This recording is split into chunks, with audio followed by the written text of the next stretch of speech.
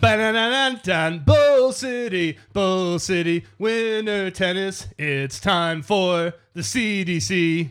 All right, folks. That's right. It is CDC time. Was that a little March Madness? A little March Madness theme song I wrote. Considering this a selection show of sorts? Absolutely. It is the CDC Selection Show, and we are not talking about the Center for Disease Control. No, they have their hands full. They have their hands full right now. They don't need to be involved in this. And I just want to say, as a league, Bull City is firmly anti-coronavirus. People are wondering. We are 100% for the Dos Equis virus and against coronavirus. That's absolutely right. I don't often get a deadly virus, but when I do, I prefer Dos Equis, who's also our sponsor. So, okay, cross-divisional cup. I'm very excited about this, Ivan. We got a brand new format this year. Yep. In mere moments, you and I are going to be going back and forth, picking the 10 matchups that will define this year's Kloosterling v. Lemoyne Derby, the cross-divisional cup, which is an institution with tremendous history. Tremendous. I mean, it dates back. The plaque on the trophy itself, which is called the brass spittoon, would tell you that it dates back to 1937. Its origins are actually much older than that. But ultimately, I thought when the Scarcliffe family closed the factory and their name was disgraced, and the city of Durham itself took up ownership of the Bull City Winter Tennis League. Mm-hmm. They used the exact same trophy, but just slapped a new label on it. And a new year. So, I mean, between, I think it was 1914 to 1937, the brass spittoon was the trophy associated with the Scarcliffe family's Crosstown Derby or something like that. It pitted East Durham against West Durham. That's right. And it was associated with a lot of violence at the time. I mean, this was a really spirited thing. And you're right, it was actually called the Scarcliffe Spittoon at that point. Oh. And as it happened over time, the Scarcliffe family became extremely unpopular. Morton Scarcliffe III himself, who famously had been blinded playing in Bull City Winter Tennis during a riot at the old Wild Oaks courts. So he himself, once his father died, he hated tennis. He said, I don't want anything to do with this league. The Scarcliffe family no longer sponsors it. So the town takes it over. They hate the Scarcliffes. They completely rebrand. But even after they take over, there are, riots galore. This is a really big thing in the history of Durham.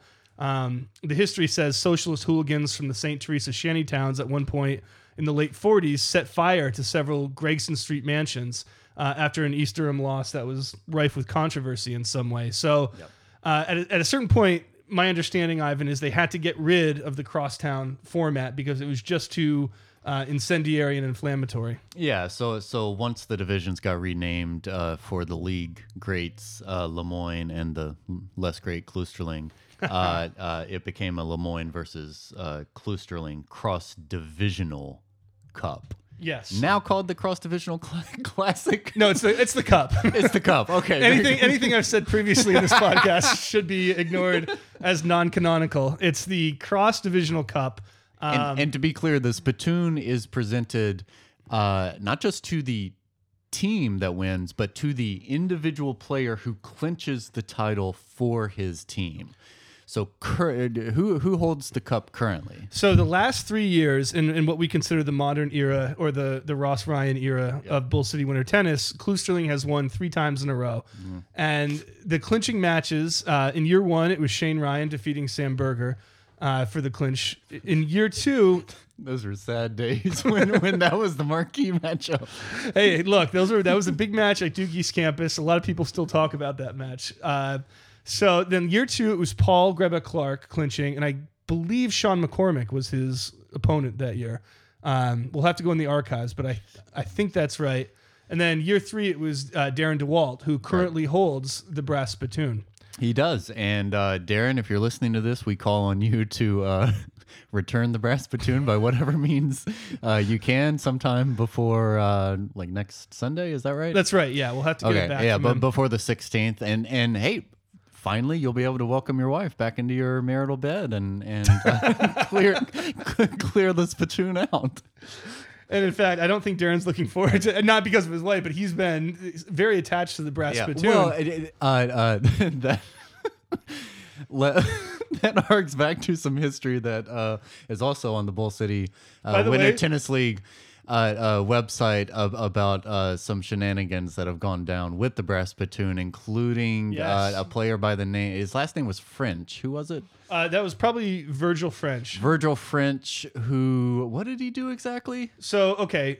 I'm just going to read this from the history here, because this is, what's our historian's name? Fuck. Anyway, the historian who we value very much. Okay. He writes... It's Malone, right? H.P. Malone? That's right. Yeah. H.P. Malone Jr., I think. Yeah. So the format has changed. So the spittoon is presented to the player, as we said, who clinches the title for his team. But, Scarcliffe, originally when he made this spittoon, which, by the way, is made from Pittsburgh brass and was fashioned by Leonidas Kroll, who was a very famous Durham silversmith. But anyway, he said when he made this trophy, the spittoon is to be treated with utmost dignity as one would handle a holy relic. Well, the history of it is very different. And H.P. Malone writes, as pertains to Scarcliffe's decree, the long history of the spittoon being treated with anything but dignity also began in the early days when Virgil French, who was a famous champion of Bull City, was captured in daguerreotype, playing a lewd contemporary game called Catch the Jumping Mare with 3 local prostitutes, with the spittoon itself playing a crude and unmentionable role. French was actually banned from the league for life, though he appealed the ban in 1921, and of course, as anyone knows, went on to win the championship in 1924. It goes on. Do you want to read the next part? Catch the jumping mare. Catch the jumping mare. Let's see. So then in the 30s, a player by the name of Filthy Ross Catcheris. Am I saying that right? I had always assumed it was Caceres, but Caceres. I mean, one man's Jakes is another man's Jacques. So Filthy Ross admitted to using the spittoon as a chamber pot on nights when he was too intoxicated to stagger to the outhouse. Yeah. And this next one, arguably the most infamous. So Soren Lund, little known figure in the lore of Bull City Winter Tennis, took the trophy to Dallas in November 1963 in the hope of promoting the league by securing a photograph with President John F. Kennedy. That included the spittoon. Lund was holding the trophy aloft less than 20 feet away from the presidential motorcade when Kennedy was assassinated. And you can't see it in the Zapruder footage. You can see, but in some still photographs, it is visible. You see Lund sort of hopefully holding it up above the crowd. Yeah, it's actually rumored that a drop of Kennedy's blood has stained the spittoon, and it can still be seen beneath the outer rim. So that's what Darren DeWalt is holding. And by the way, one of these days we're going to get through one of these podcasts without mentioning someone's wife or girlfriend or fiance. But no, so Darren's got that now. It's got JFK Jr.'s blood on it. So there's a real rich history there. JFK Jr. Oh, no. The original JFK. Yeah. He also met with an untimely demise, right? Yeah, and the winner that year had gone to the airfield when he was landing. And yet again, a Kennedy's blood got on the spittoon. Oh, boy. Yeah, it's tough. Ted Kennedy actually swam in Chappaquiddick holding the spittoon.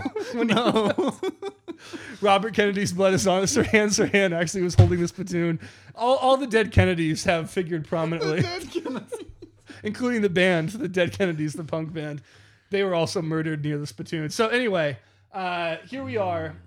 This is what we're playing for, tradition, history. And this year, some format changes, Ivan. Previously, we had said, okay, we're going first place across divisions. Well, that led to some scheduling mishaps. We've had some bad weather. So this year we said we're going to figure out who wants to play. We have 10 people from Kluseling, 10 people from Lemoyne, and we're going to announce them in a second.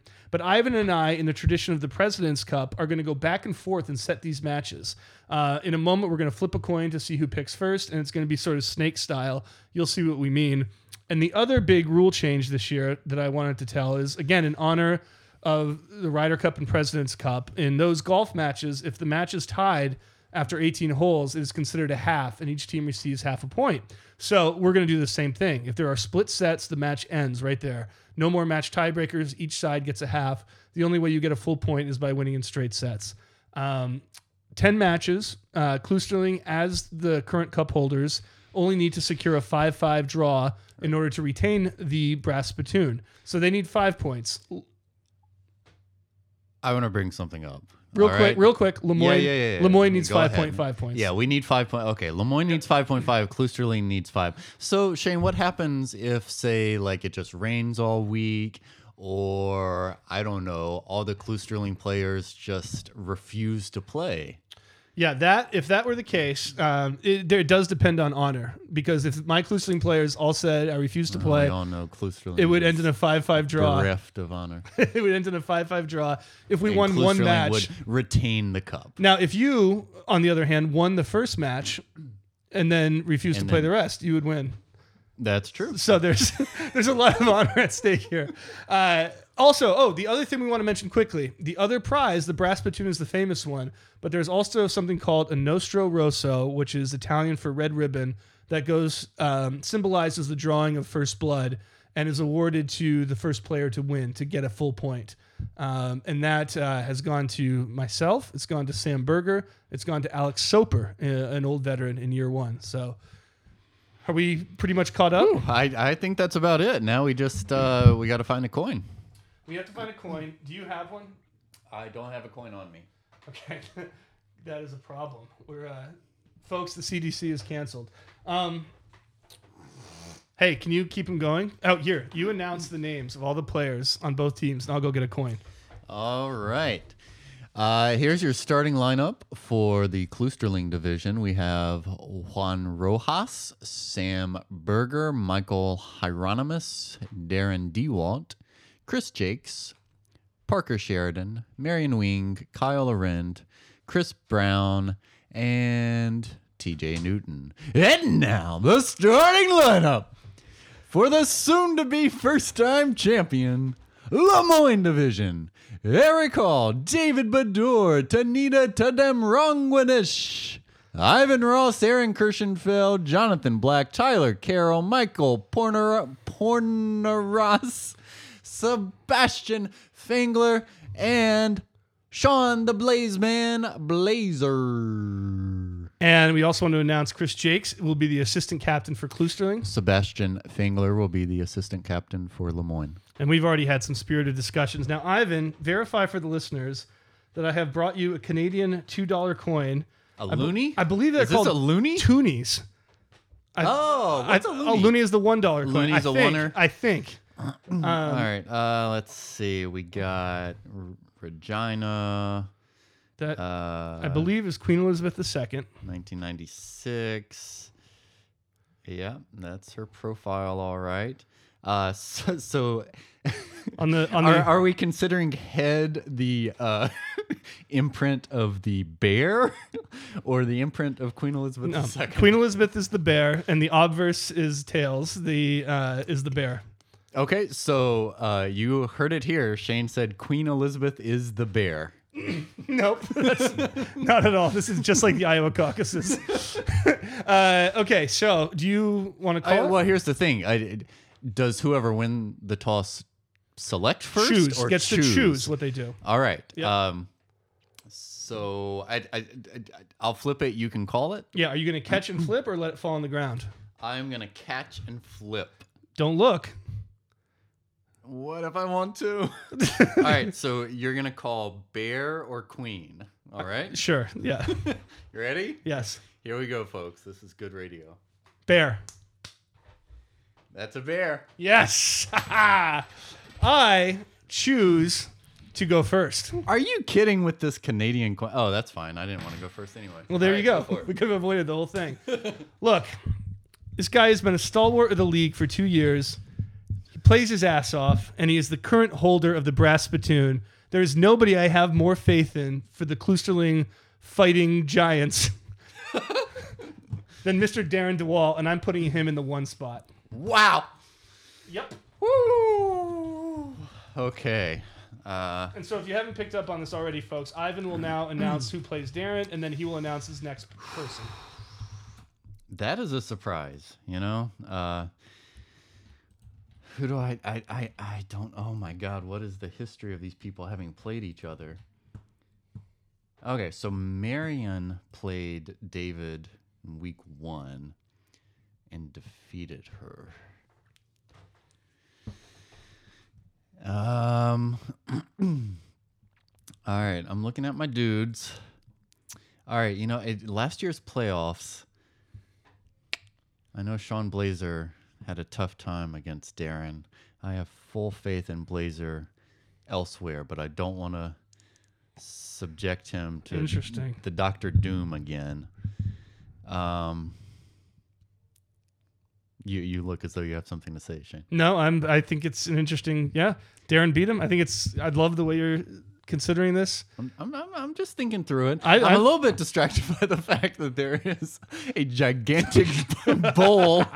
There's a gigantic bowl sitting on the table with just a little bit of milk in the bottom, which suggests that Shane ate an entire box of cereal earlier. All our normal sized bowls were in the dishwasher this morning. Oh, actually, yeah. Your wife was. Your wife ate her cereal out of some Tupperware this morning. Yeah, that's where we're at. And by the way, back on the wife content. All right, so Darren DeWalt is number 1. You're absolutely on the clock, and I would say over the clock. All right. Jonathan Black. Love it. Okay. So next... Darren DeWalt, Jonathan Black, match 1. How do I do an X out on spreadsheets? I'll figure it out. Keep going. Isn't it right next to the italics? Yes, it is. All right. I am... Well, I've already invoked his name. I'm going Sean Blazer, spot number 2. Love you, Blazy. Sean Blazer in the number 2 spot. So who do I want to respond with? So Sean, let's see. Sean right now is... Sean took me to the limit. Sean finished in 2nd place. No, Sean finished in 3rd in Lemoyne South. We know what he can do. We know he's a great player. I'm looking at these guys, but God, you know who is hot lately? You know who's really just been on fire? No, I'm not going to do that because they played in week 1. I was going to put someone out there, but now I'm not. Oh, Kyle. Man. Yeah, I was going to put Kyle out, but I can't. Kyle is on fire. You know, I got to go back to a guy. Oh, God. Who has won the Nostra Rosso, who plays with passion. This is somebody who I think is peaking at the end of the season. I'm putting Sam Berger against Sean Blazer. Sorry, Aaron. Aaron wanted to play Sam. Aaron wanted to play Sam. He wanted revenge. Now, all right, this is a guy who has taken the league by storm. God, have Sam and Sean played before? What is their history? Not this year. Okay. This is going to be good. Yeah, this is going to be good. All right, this is a guy who's taken the league by storm. He's inspired everybody. A league that is famously suspicious of newcomers. He's won us all over. He hasn't lost a match this year. The only undefeated player in Kloosterling. I'm putting Parker Sheridan out there. I can't hold him back anymore. He's the number 3 spot. Deal with that. Okay.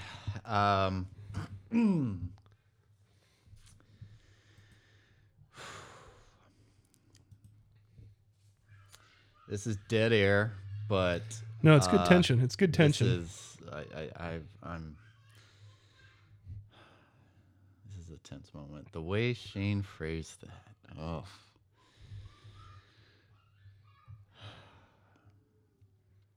You know, I came into this thinking that Parker was untouchable. But I also came in knowing I wasn't going to throw a single one of my players under the bus. All right? Mm-hmm. It might shock you, but I think the only right thing to do here is go undefeated against undefeated. Play into my very hands. Parker Sheridan shall be playing Ivan Ross, the 2 undefeated players in Bull City Winter Tennis. That is a courageous move. Or is it foolhardy? We will find out. I'm going to try my damnedest to get as close as I can to half a point. Yeah, he's got to steal a set. Nobody's done it yet, but you never know. All right, so I am going to put out there Aaron Kirschenfeld. All right. Now, I see your Aaron Kirschenfeld, and what I look at there is a guy who hits the ball hard, gets a little wild. He won't compromise his style, okay? He is somebody who I think I can put up a smart player, a player with championship credentials, a player who's won a state championship with USTA this year. I have full confidence that I am putting together a win, a straight sets win, when I place him against Mr. Kyle Arend. That's going to be a fascinating match. I don't think these two have ever met. They've certainly never played against each other. Yeah, I love that. And speaking of winners, there's another guy who's undefeated in divisional play, a guy who came out this year and said, I lost to Ivan Ross in the Bracket of the Pipe championship last year, lost his week 1 match, and then came and won 6 straight close matches to take his division. It was one of the most unbelievable whip runs I've ever seen. Folks, I'm not going to hold him back any longer. I'm putting TJ Newton out there.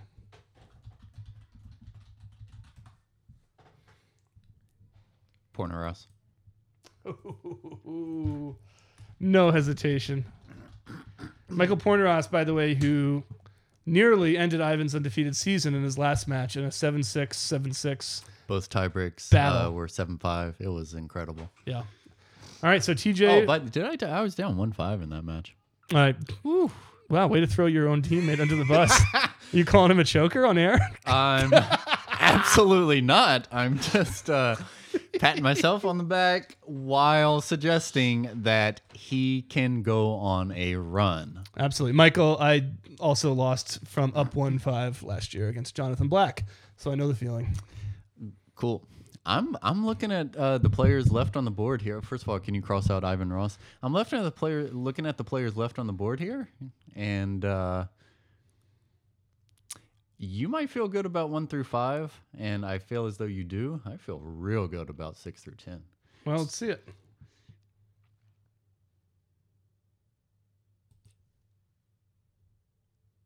Oh yeah, this is me. That's your pick.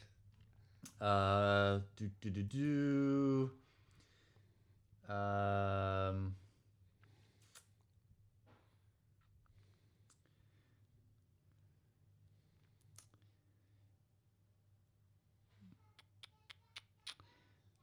David Badur. David Badur. Now, okay, so I'm at a point now where you had one more of the North players than I did. I think you ended up with 6 to my 5. That's not true. We already have a North-South matchup here? Yeah, me versus Parker. Oh, okay. So at some point we've got to reverse it. It was 5-5. It was 5-5. Okay, so I at some point I've got to choose who I want to put Chris Brown against. And, Chris has played a lot of tough matches this year. And he's given everyone a fight, including TJ Newton, who won his division. So absolutely.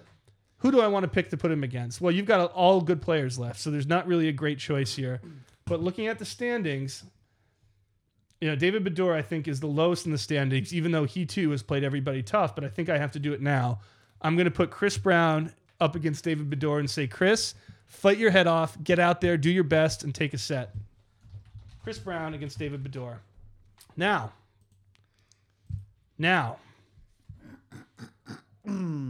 here's a guy up next. Who has done his damnedest this year and has had a hell of a tough schedule. He's had to play Sheridan. He's had to play Jakes. He's had to play Marion Wing.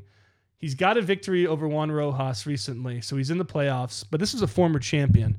I feel incredibly good about in the number 7 spot, Mr. Michael Hieronymus.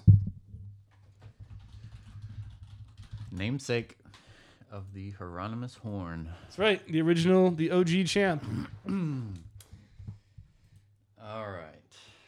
down to the nitty gritty here. So what do we got? All right, I want him or her to face him or her.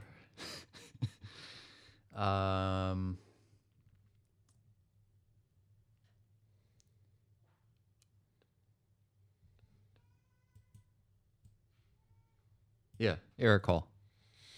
Good match. Very, very good match. I like that. Okay. Eric Hall versus Michael Hieronymus, number 7. 3 left on each side. Who is your number 8, Mr. Ross?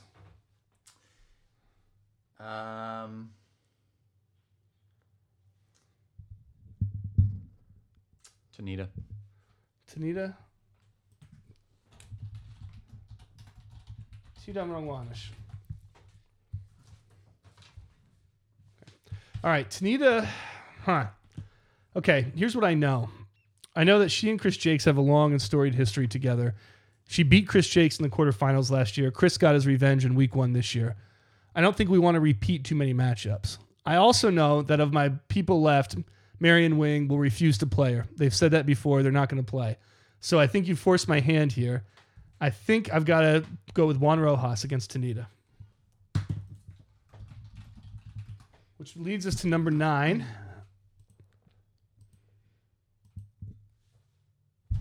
Okay, I'm looking at here. I'm happy with however this goes at this point. So, curious. That sounds like a defeated man. No. I'm happy with this because I've got Chris Jakes ready. And so you're going to have to choose who you want to play Marion and who you choose to play Chris. So at this point, it doesn't really matter who I put out. The ball is in your court. So we'll go. My putting Tanita out there, number 8, was a brilliant move. I dictate the last 3. Well, you kind of dictate the last 3, but I've got Chris Jakes in tow.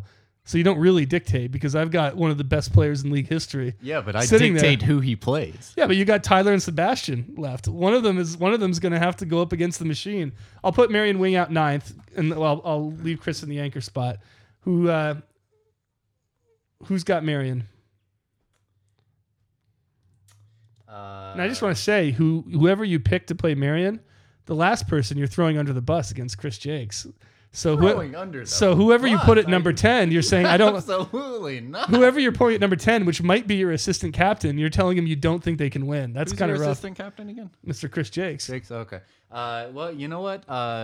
Marion Wing and Tyler Carroll met in the very first match of the 2018-2019 Bull City Winter Tennis League.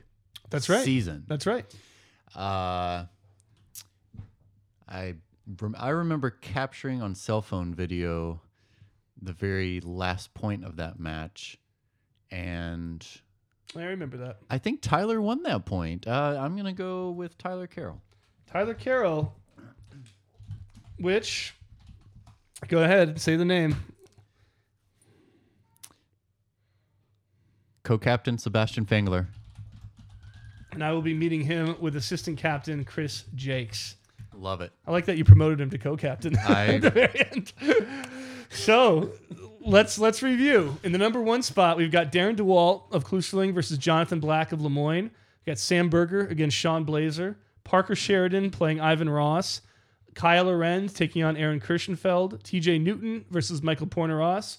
Chris Brown versus David Bador. Michael Hieronymus versus Eric Hall. Juan Rojas versus Tanita Tidam Rangwanish. Marion Wing versus Tyler Carroll. And finally, a Hollow Rock special, Chris Jakes versus Sebastian Fangler. What do you think?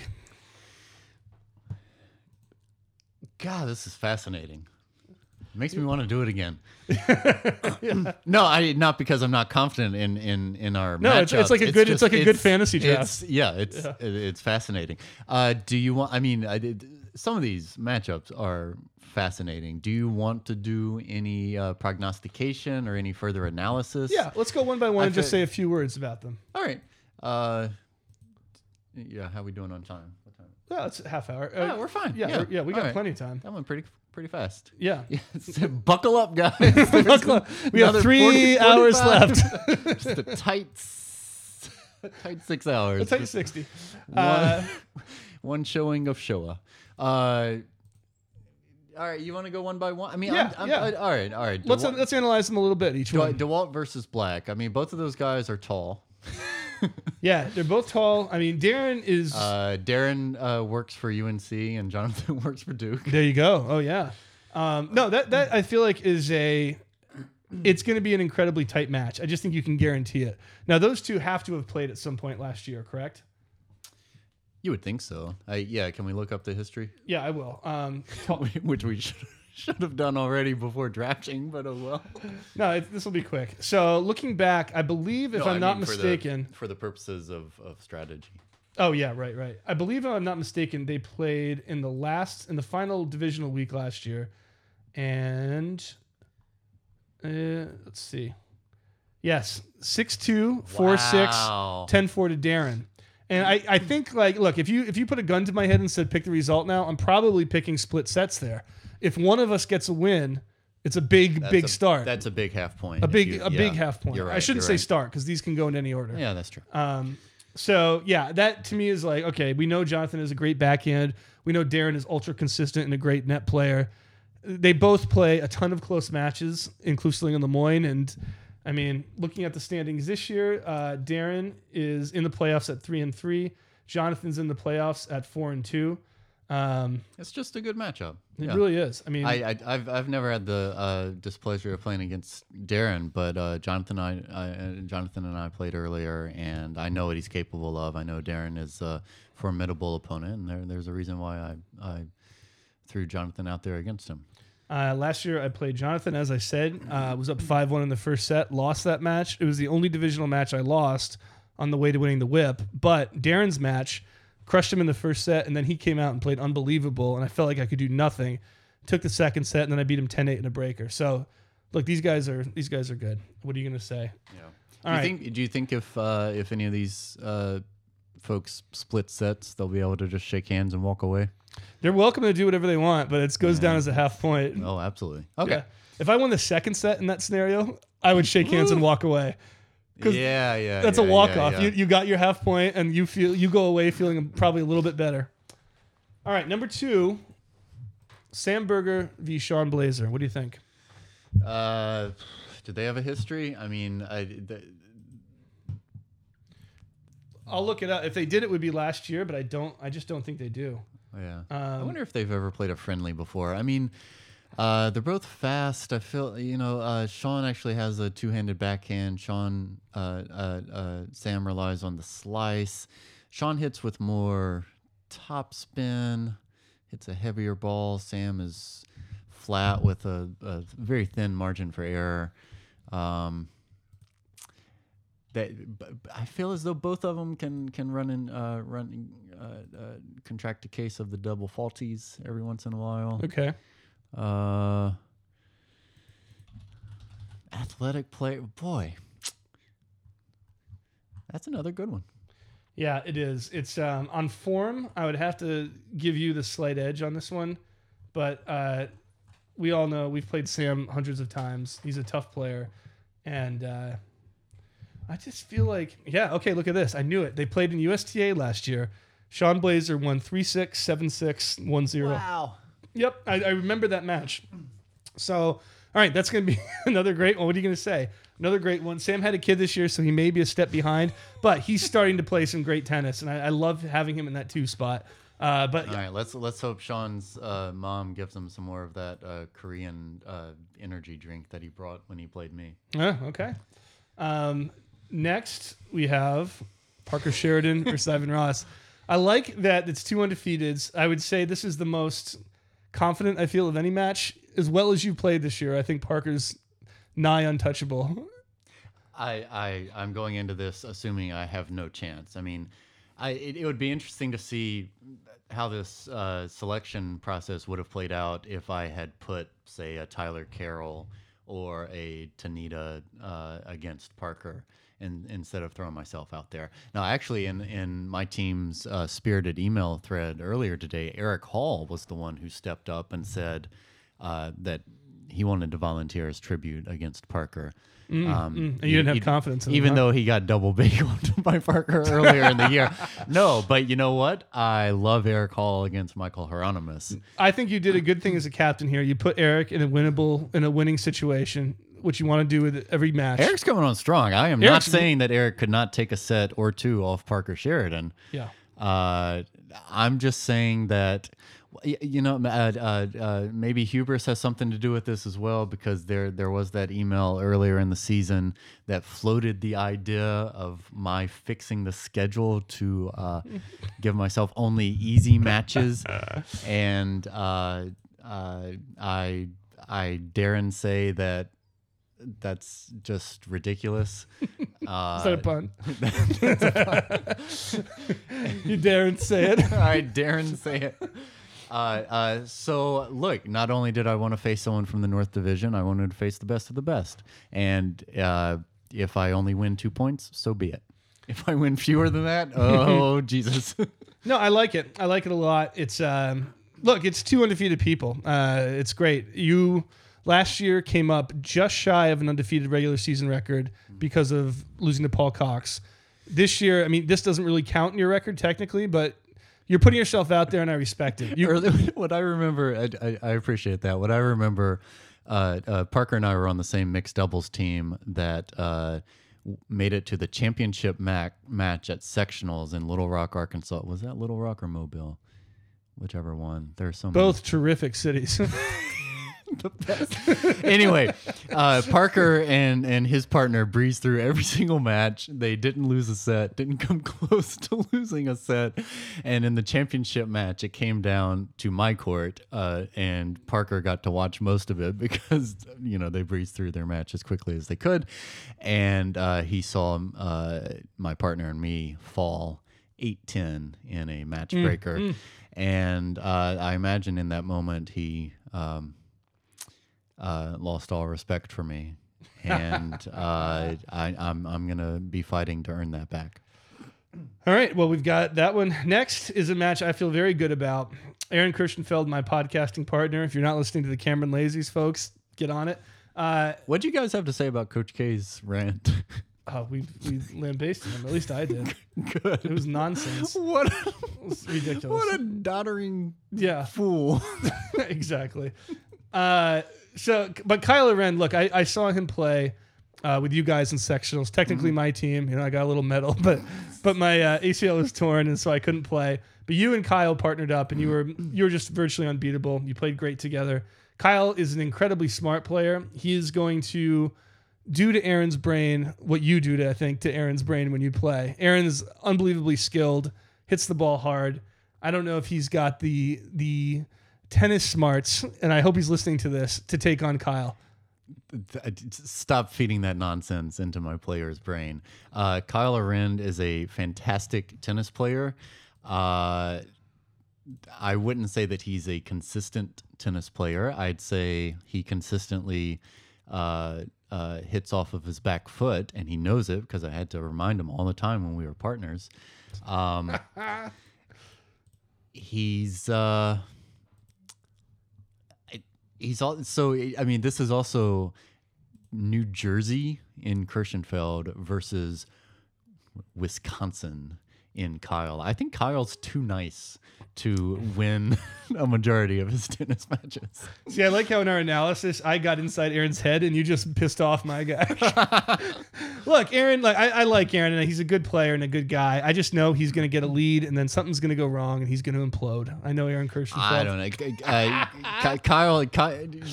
Kyle's going to schedule this match, and then all of a sudden... erase that. Then all of a sudden, he's gonna hear that Aaron Rodgers is being interviewed on like Entertainment Tonight or something, and be like, I have to go home. Yeah, they do have him on that show quite a bit. Well, I mean, he's an entertainer. Does commercials. He is. Ooh. Yeah. Discount double check. All right. What about TJ Michael? You scoffed at what? At TJ versus Michael. I didn't scoff. Check the tape. Well, I think TJ Michael's a great player. Look, TJ proved himself to be a winner this year. Okay, and I love having him out against anybody. I certainly don't think it's going to be easy. That's going to be a difficult match for TJ. Michael's very skilled, but I'm confident in my guy. That's all I can say. Fair enough. All I know is that Michael is the very last player that I played, and if he didn't get to double-digit aces, he came damn close, and he's going to do it again. All right, we got Chris Brown versus David Baddour. This is the other North-South match. Look, Chris is going to have his work cut out for him. Chris is a tough guy, and he's been a great addition to the league. David Baddour is a good player. He'll probably seduce him into playing on Chapel Hill Country Club. That's right, I said seduce. Deal with it.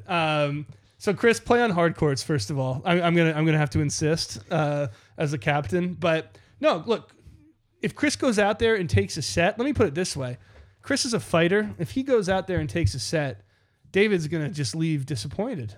There's a lot of pressure on David Baddour in a match like that, whereas Chris Brown has absolutely nothing to lose. I do not envy David Baddour. Yeah, hey, look, the last time I saw Chris Brown play singles, it was against well-known superstar Victor Talbert, who went undefeated at 3-5 states last spring. It was in a world team matchup, and Chris took it down to the wire, ended up losing 6-8. He's clearly capable of putting up a good fight against a good opponent. David Baddour is better than Victor Talbert. Well, I just think it's tough to be put like David in a position like that, and I think you've kind of hung him out to dry. It's a no-win situation. If he wins, he was supposed to. Nobody remarks on it. If he loses, it goes down in history. So, hey, that's on David. You know, I can't. I'm not the captain, David. I didn't put you in that position, Chris. Neither did I. I said David, and then you said Chris. You seem to be getting emotional. I don't know. Am I sensing rifts in the team? Anyway, let's move on to Michael Hieronymus versus Eric Hall. One of the best matches, I think, of the 10. Eric's great. Michael's great. Yeah, Eric should walk away with it pretty easily. You're absolutely right. Now, Juan Rojas versus Tanita. No fight. No. Michael plays everybody tough. He's been playing in the toughest division of all. I think he's going to win. That's all I have to say. I've got complete confidence in Michael. Juan Rojas versus Tanita. I will say this is the one time when you successfully forced my hand, and because I couldn't pick my last two people against her because they wouldn't. One had been played too often. One wouldn't play. So we got Juan versus Tanita. You could have put Chris out. I could have put Chris, but I like. You were afraid. I like having Chris against Sebastian. I think it's a good matchup for us. Juan joined the league late. He valiantly filled in. He's going to be in the playoffs. Tanita, we all know her deal. She can beat anybody, although she's 1-4 this year. What do you think of that one? I don't really know Juan's game well enough, but I do remember Michael Hieronymus' write-up of his last match against Juan, where he said, as per usual, Juan complained about how defensively I was playing and how loopy my balls were and everything. That suggests that Juan hits a hard ball, and he does. Oh, that feeds right into Tanita's game. Tanita, as we know, is a slow power player. Ooh, I just got invited for a job interview. Nice. Good for you. That was a joke about Tanita. The next one is a good one to have. Wait, what? I didn't even hear what I said she's a slow power player, which is a joke. Slow power She's a fast, consistency player. I was making a joke about her style of play. Next, we have Marion Wing, Tyler Carroll, which is good. Their availability will both be limited. This match may not be played. If it is, I think it'll be a good one. Yep. And then, the cream of the crop here. Jakes and Fangler. All I can say is I think it's going to be a straight setter. There's nobody more passionate for Kloosterling than the Kloosterling butcher himself, Chris Jakes. I love what he brings to the table. I love his talent. I love his passion. I love his energy. Sebastian, good friend, a tricky player. I think he's out of his element here. Here's what I think is going to happen. Just as this is going to play out the way World War II played out, all right? We got a French name from a presumably non-French person, Chris Jakes, and a decidedly German individual named Sebastian Fangler. You do know how that war ended, don't you? This is how it's going to play out, all right? Sebastian is going to tear down the Eiffel Tower in the first set. As the Germans famously did. Yeah, they rebuilt it in Las Vegas, right? And then in the second set, Chris is going to just be like, no, come on, can't you guys leave? And Sebastian's going to be like, all right, fine, you can win the second set. And they'll shake hands, and that'll be it. The perfect parallel of World War II. Exactly how it played out. All right, well, there we go, Ivan. That's 45 minutes. We both got to pick up our kids and live the dad life. So, anything else you want to say before we call it quits?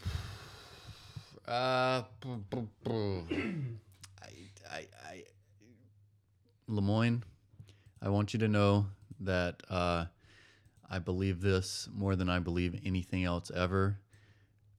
Kloosterling sucks, and we're gonna get it done this year. And I'll just we're gonna go to New Hampshire. We're gonna go to South Carolina. Yeah! Excellent. Boy, where's Howard Dean when you need him? All right, that's it, folks. Kloosterling, I'm not going to say anything. My pep talk is coming later. You all know your winners. You don't need to hear it publicly. We'll talk. Shane Ryan, Ivan Ross, thank you all if you've listened this long. And I can't wait for the CDC to kick off. Bull City Winter Tennis League. BC doubles. Bye. TL. Oh, it's mind-boggling tennis. It's the league.